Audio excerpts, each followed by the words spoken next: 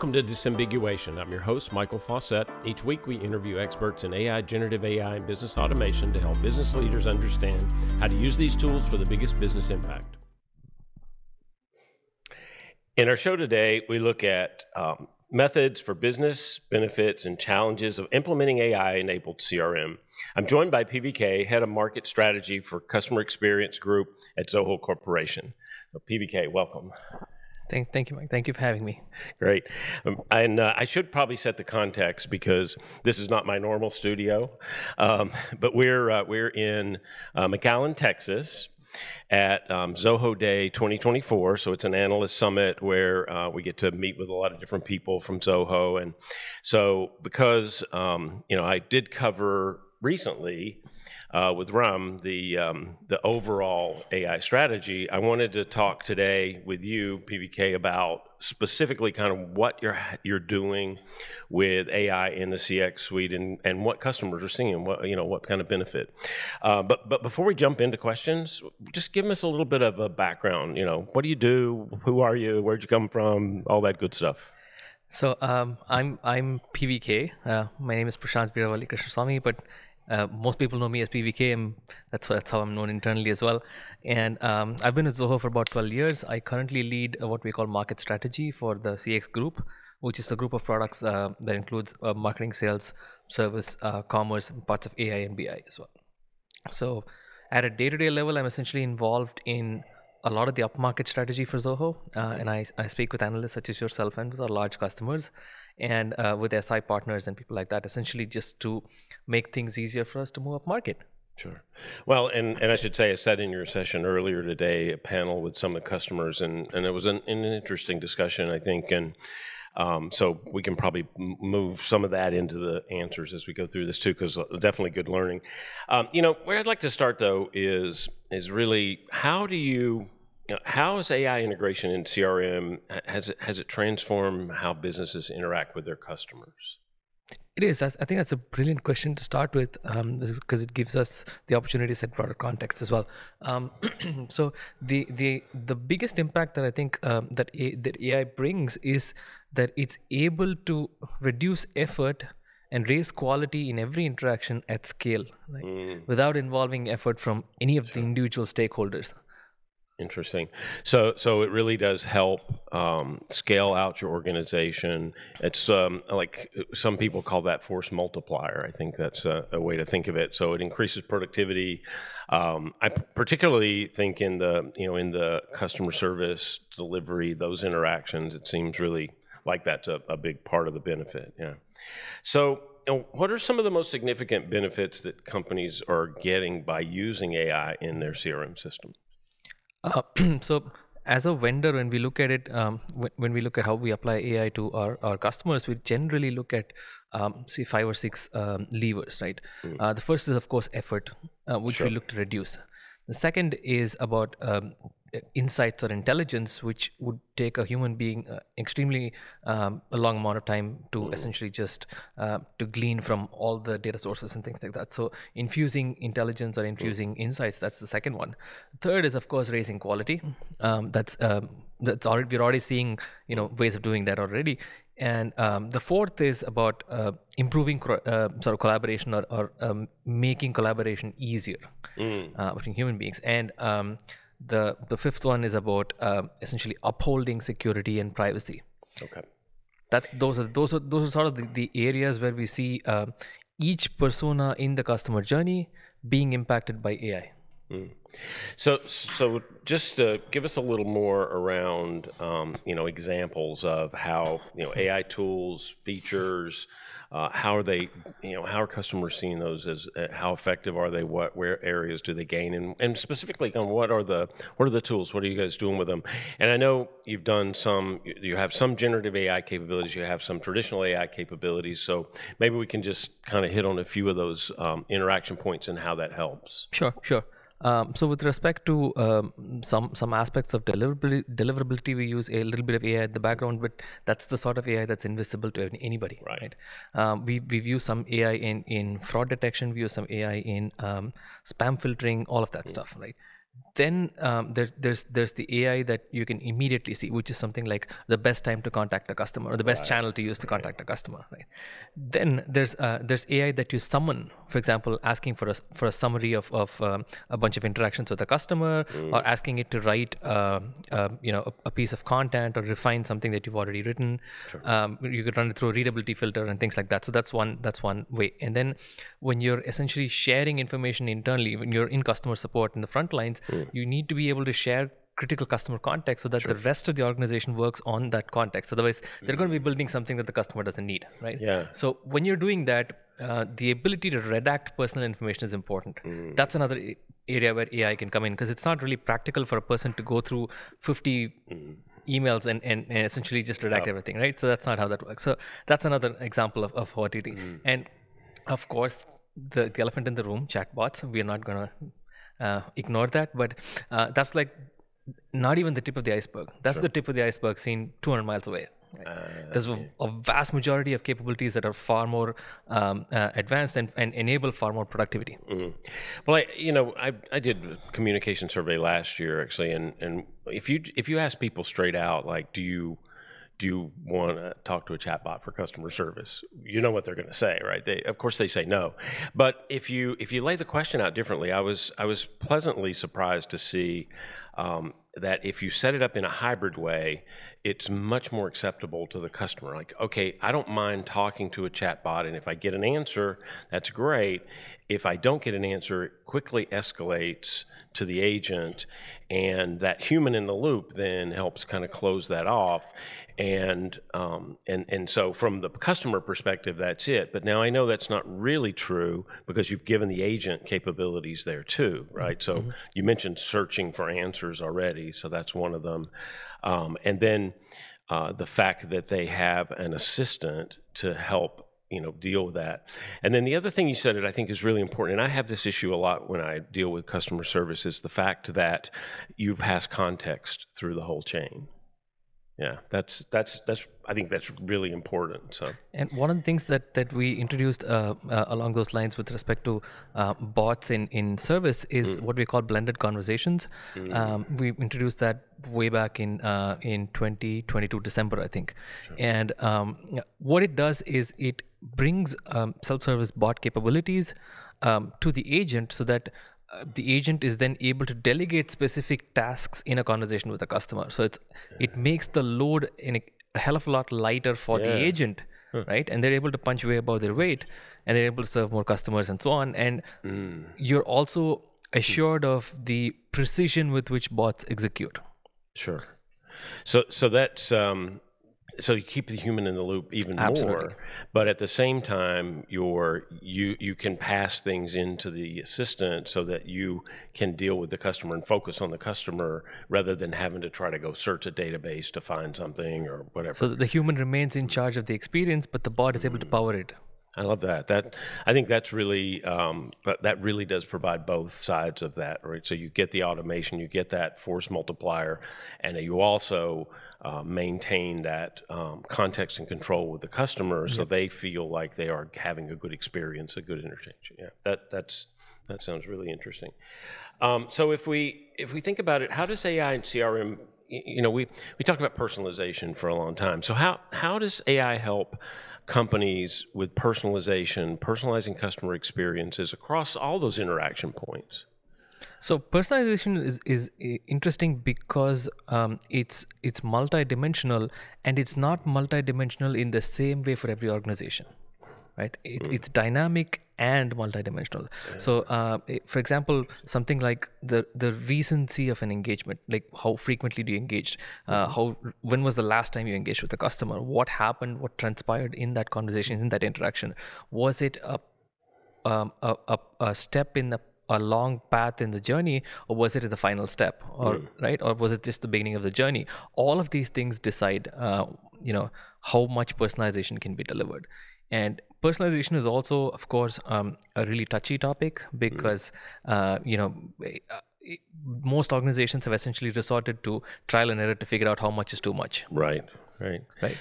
So you have to be really careful that you don't cross some line that makes the customer feel uncomfortable. But at the same time, you want to individualize that experience as much as possible to meet their needs, whether that's, I would imagine, especially up front in the prospecting, selling, delivering process, that would be really important. Absolutely, and regulations, regulatory compliance is essentially just the lowest bar you can keep, right? Losing trust is far higher than that, and you're going to lose trust way before you commit a regulatory violation. So, the idea is generally to be more transparent with personalization and say if you don't want some of your data being used in the personalization process, then you are aware of what trade-offs are involved. Right? That's the practical approach. Yeah, that makes sense. So you kind of bring up something else that I would love to just explore a little bit, and that's how your system deals with privacy and security. Because I know at Zoho that's a common topic, and I've had many conversations with other executives and leads to talk about that. But how specifically in the customer data world are we protecting privacy and security? So for us, it's really straightforward. I mean, all of us have gone through the gazillion courses and certifications and things like that. We've been through that, but the tenets internally are really simple. You only collect what you need when you need for a specific purpose, and that specific purpose has to be stated. Along with that purpose, you also talk about how long you plan to retain that information and why, right? And once this is all agreed upon, it's set in stone. Sure. Right. So there's enough transparency there, and then you also have agreement across the organization and permission from. Okay. I think that's really important, and obviously the regulations differ greatly across the world. So I think the higher standard is the more model code of and I think we prefer to be as granular as possible with the permissions, regardless of whether customers themselves care to use them, because we believe personally that there will come a time when customers will put privacy ahead of all other factors, right? And in many markets it's already happening. So we want to essentially take that path and be the leader there. I mean, certainly there's been a lot of backlash around privacy data and the fact that if what's the saying, if you don't see the product, you are the product, or something like that. If you don't pay for it, you're the product. Exactly. That's what it is. So what other challenges, you talked to a lot of customers, I know. So what kind of challenges are they seeing when they're implementing this? How do they make sure that they get good adoption and that they really get the results that they're looking for? Do you mean particularly in context of AI? Yeah, particularly. Perfect. Okay. So I think one of the most challenging things for us has been to get customers to understand that AI is extremely deep, and that it's not something you flick a switch on and it works. That is also what it is, but that's not exactly all of what it is, right? So you have to start with like really strong data controls in place. You have to start with stated purposes. You have to start with somewhat of a semblance of a time frame in mind. Fix on what levers you want to pull. For example, what kind of value you want AI to drive in the organization and things like that. So very, very similar to how you would go if you started to buy a CRM today. You have to think of this as a long-term implementation that's critical. Right. It's the heart of the company. It's going to make or break the trust the customers have on you. So a lot of that stuff works as well. But on the other side, the rewards are phenomenal, and so there is a lot of effort involved, but the rewards are disproportionately high. So it may seem like an unviable proposition if you take the long route, but it's more than worth it. Well, some of the customers that we saw in the customer panel talked a little bit about that journey too. Can you give us a little bit of color from those conversations? Sure. With our customers from the panel, predominantly what happens is they're essentially seeking to streamline the vast majority of their business, either just to generate operational efficiencies or to sort of orient themselves toward a period of growth. This may be driven by availability of capital or them going public or something like that. But the idea is they're trying to get their systems in order so that they're able to do the next 10x far more easily than they did the previous one, right? Yeah, I mean that's logical, right? You want to it needs to be comprehensive, but at the same time, you've got to make sure that you get the results that you're looking for and move incrementally across that too. Yeah, that makes sense. Well, so I know there's a lot of discussion, a lot of noise maybe around ethical considerations when it comes to AI, and I would think particularly around the customer part of the experience and of the system. So can you talk a little bit about that? I mean, how does Zoho see that? How have you approached that for your customers? For us, we essentially err on the side of caution, which is that it's okay if we're not able to do the best personalization in the market, but we certainly don't want to be the one doing that at the cost of privacy. Right. So we're certainly clear about that, and we personally believe that the market will skew in our favor eventually. There will essentially be a certain for lack of a better term, gold rush in terms of how much AI you can build into your organization, but eventually it'll all come down to a stable point where things have a trade-off, right? So that's the main thing for us in terms of AI. And also the other thing is, we're extremely careful, all the way from the architecture, that we don't want to use one customer's data to train another customer's AI and things like that. And so we, by virtue of taking a more first principles view of these things, we actually don't have to worry about a lot of these issues at all. Systemically. Yeah, that's good. I mean, the data obviously is one of the biggest pieces of having an effective implementation of AI, whether it's traditional or generative or the combination, right? So I would think that the fact that your data layer is pervasive across the whole suite must be a huge advantage when you're trying to build out those systems and functions. Absolutely. At the risk of sounding a little proud, I would say it's good to be proud. Rome was not built in a day, nor was Zoho. So these things take time. We essentially just stayed the course. Yeah. I think, I mean, that's one of the big advantages to having as many applications as you have integrated across the business. And certainly some companies go into it in CRM, CX, customer service, or others go in from different directions. So that makes sense. One of the things that I know for a while, and I've played around with Zia, the assistant. So can you tell us just a little bit about functionally how Zia really helps across the CRM, the customer lifecycle? Sure. Zia is essentially just our intelligent assistants across the entirety of the stack, not just with CX particularly. So you could start working on a marketing idea on one of our Office applications, and essentially Zia starts right there. Right, and then you're able to get that down into project management, and then Zia is able to visualize a lot of this information as well.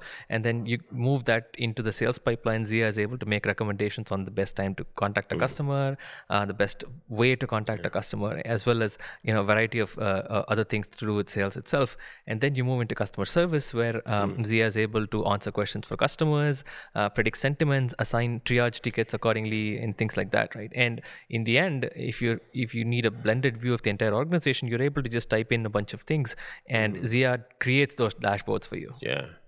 Well, sentiment's an interesting one, and I've heard this a few times in sessions, yesterday and today, and I don't know that I'd really thought about how beneficial this could be in the middle of an interaction. But talk a little bit about that. How does that work for the agent, or I guess it works across the whole CX suite, right? But particularly in the customer service world, I think that would be particularly interesting and useful. For sure.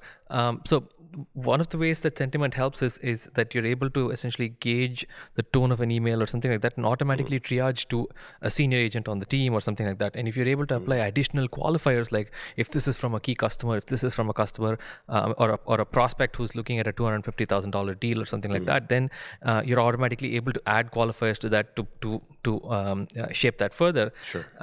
But it also helps, for example, when a salesperson is essentially reaching out to the customer, they already know that the customers had a negative interaction previously, so they know this may not be the time, or that they should probably check in internally to see if their grievance has been addressed or something like that before they reach out.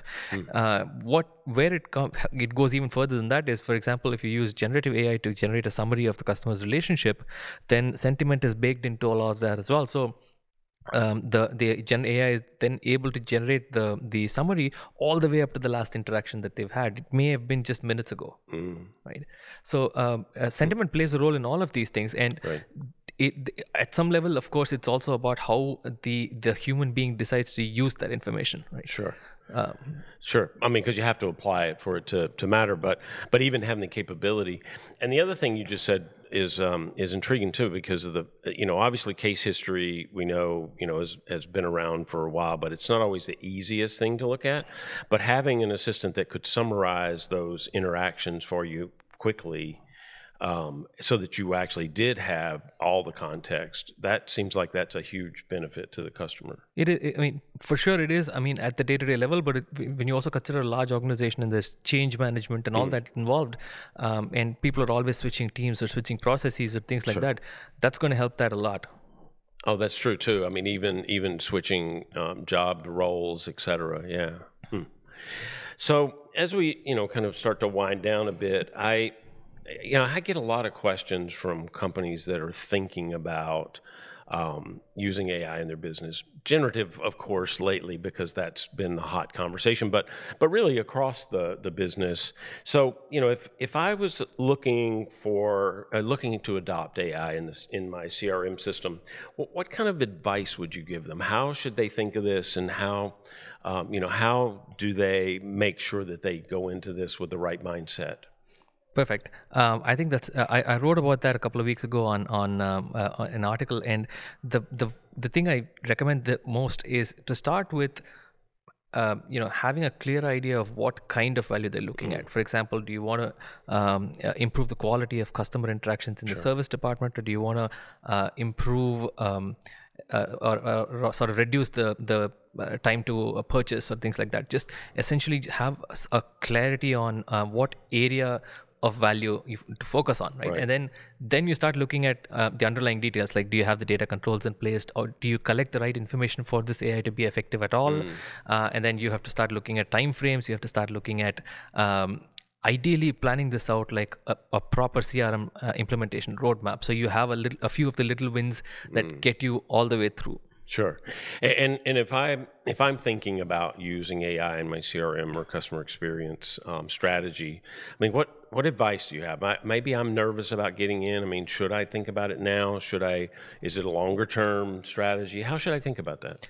It's definitely long term, but what you can do with AI today, in about 18 months from now, it's going to look like the past, right? It's going to be taken for granted. Yeah. And essentially, in a certain sense, there's Moore's law in effect, although it's out of context here, but it does apply. So that stuff's certainly going to happen, right? So the way I would look at it is to think about this long term and to deal with it one step at a time, right? And the number of moving parts here will never reduce. It's always going to be higher. And as we collect more information about the customer, you have more information to plug to the personalization engines and things like that. So it is always going to get more complex. So you have to essentially draw the line on how much complexity you want to take up, and keep things as finite as possible, so you're able to measure and move forward in the right way. Sure. Well, and it sounds like you're saying that if you get in now and you think of this as a longer journey, then you're going to grow with this across that period of time. But if I'm afraid I put this off, then by the time I'm back to it, it's a completely different proposition because of the fact that it changes so much. Absolutely. It's like think of something like this, right? You you have no CRM, you're essentially going from email and spreadsheet all the way into AI. That's not going to happen anytime. So That is a jump. so when more advanced AI comes in, that jump is also going to be a huge leap, right? So it's better to do this one step at a time. And incrementally, as more capabilities are there, you can evaluate them and build them into your process. For sure. That's amazing. Thank you. That really helpful, and I really appreciate you sitting down with me for a little while today. I know it's been a busy couple of days for you, so Always happy to much sit down. appreciated. Always happy. Before I let you go, I always like to ask if you could give a recommendation for the audience, some thought leader, an author, somebody that you think it would be really helpful for them to take a look at and learn from. So I think a few people that I want to also talk about. One is Sridhar, our CEO, for essentially being one of the most practical software leaders that I've had the chance to meet. And the other is, of course, yourself and Liz Miller, because I essentially run to you both for a lot of advice on whether we're doing things right or how we should approach things, just for the practical advice that works for Zoho. Great, thank you. Perfect. I really appreciate it. Thank you very much, and for the audience, hope you enjoyed this good conversation that we had today. So that's it from McAllen, Texas. Absolutely. Thank you for having me. I'm happy to be here again. Okay. Cheers. Thanks. And that's the show for this week. Thank you all for joining. Remember to hit that subscribe button. And for more on AI and other software research reports and posts, check out the arionresearch.com/blog and /research reports. And don't forget to join us next week.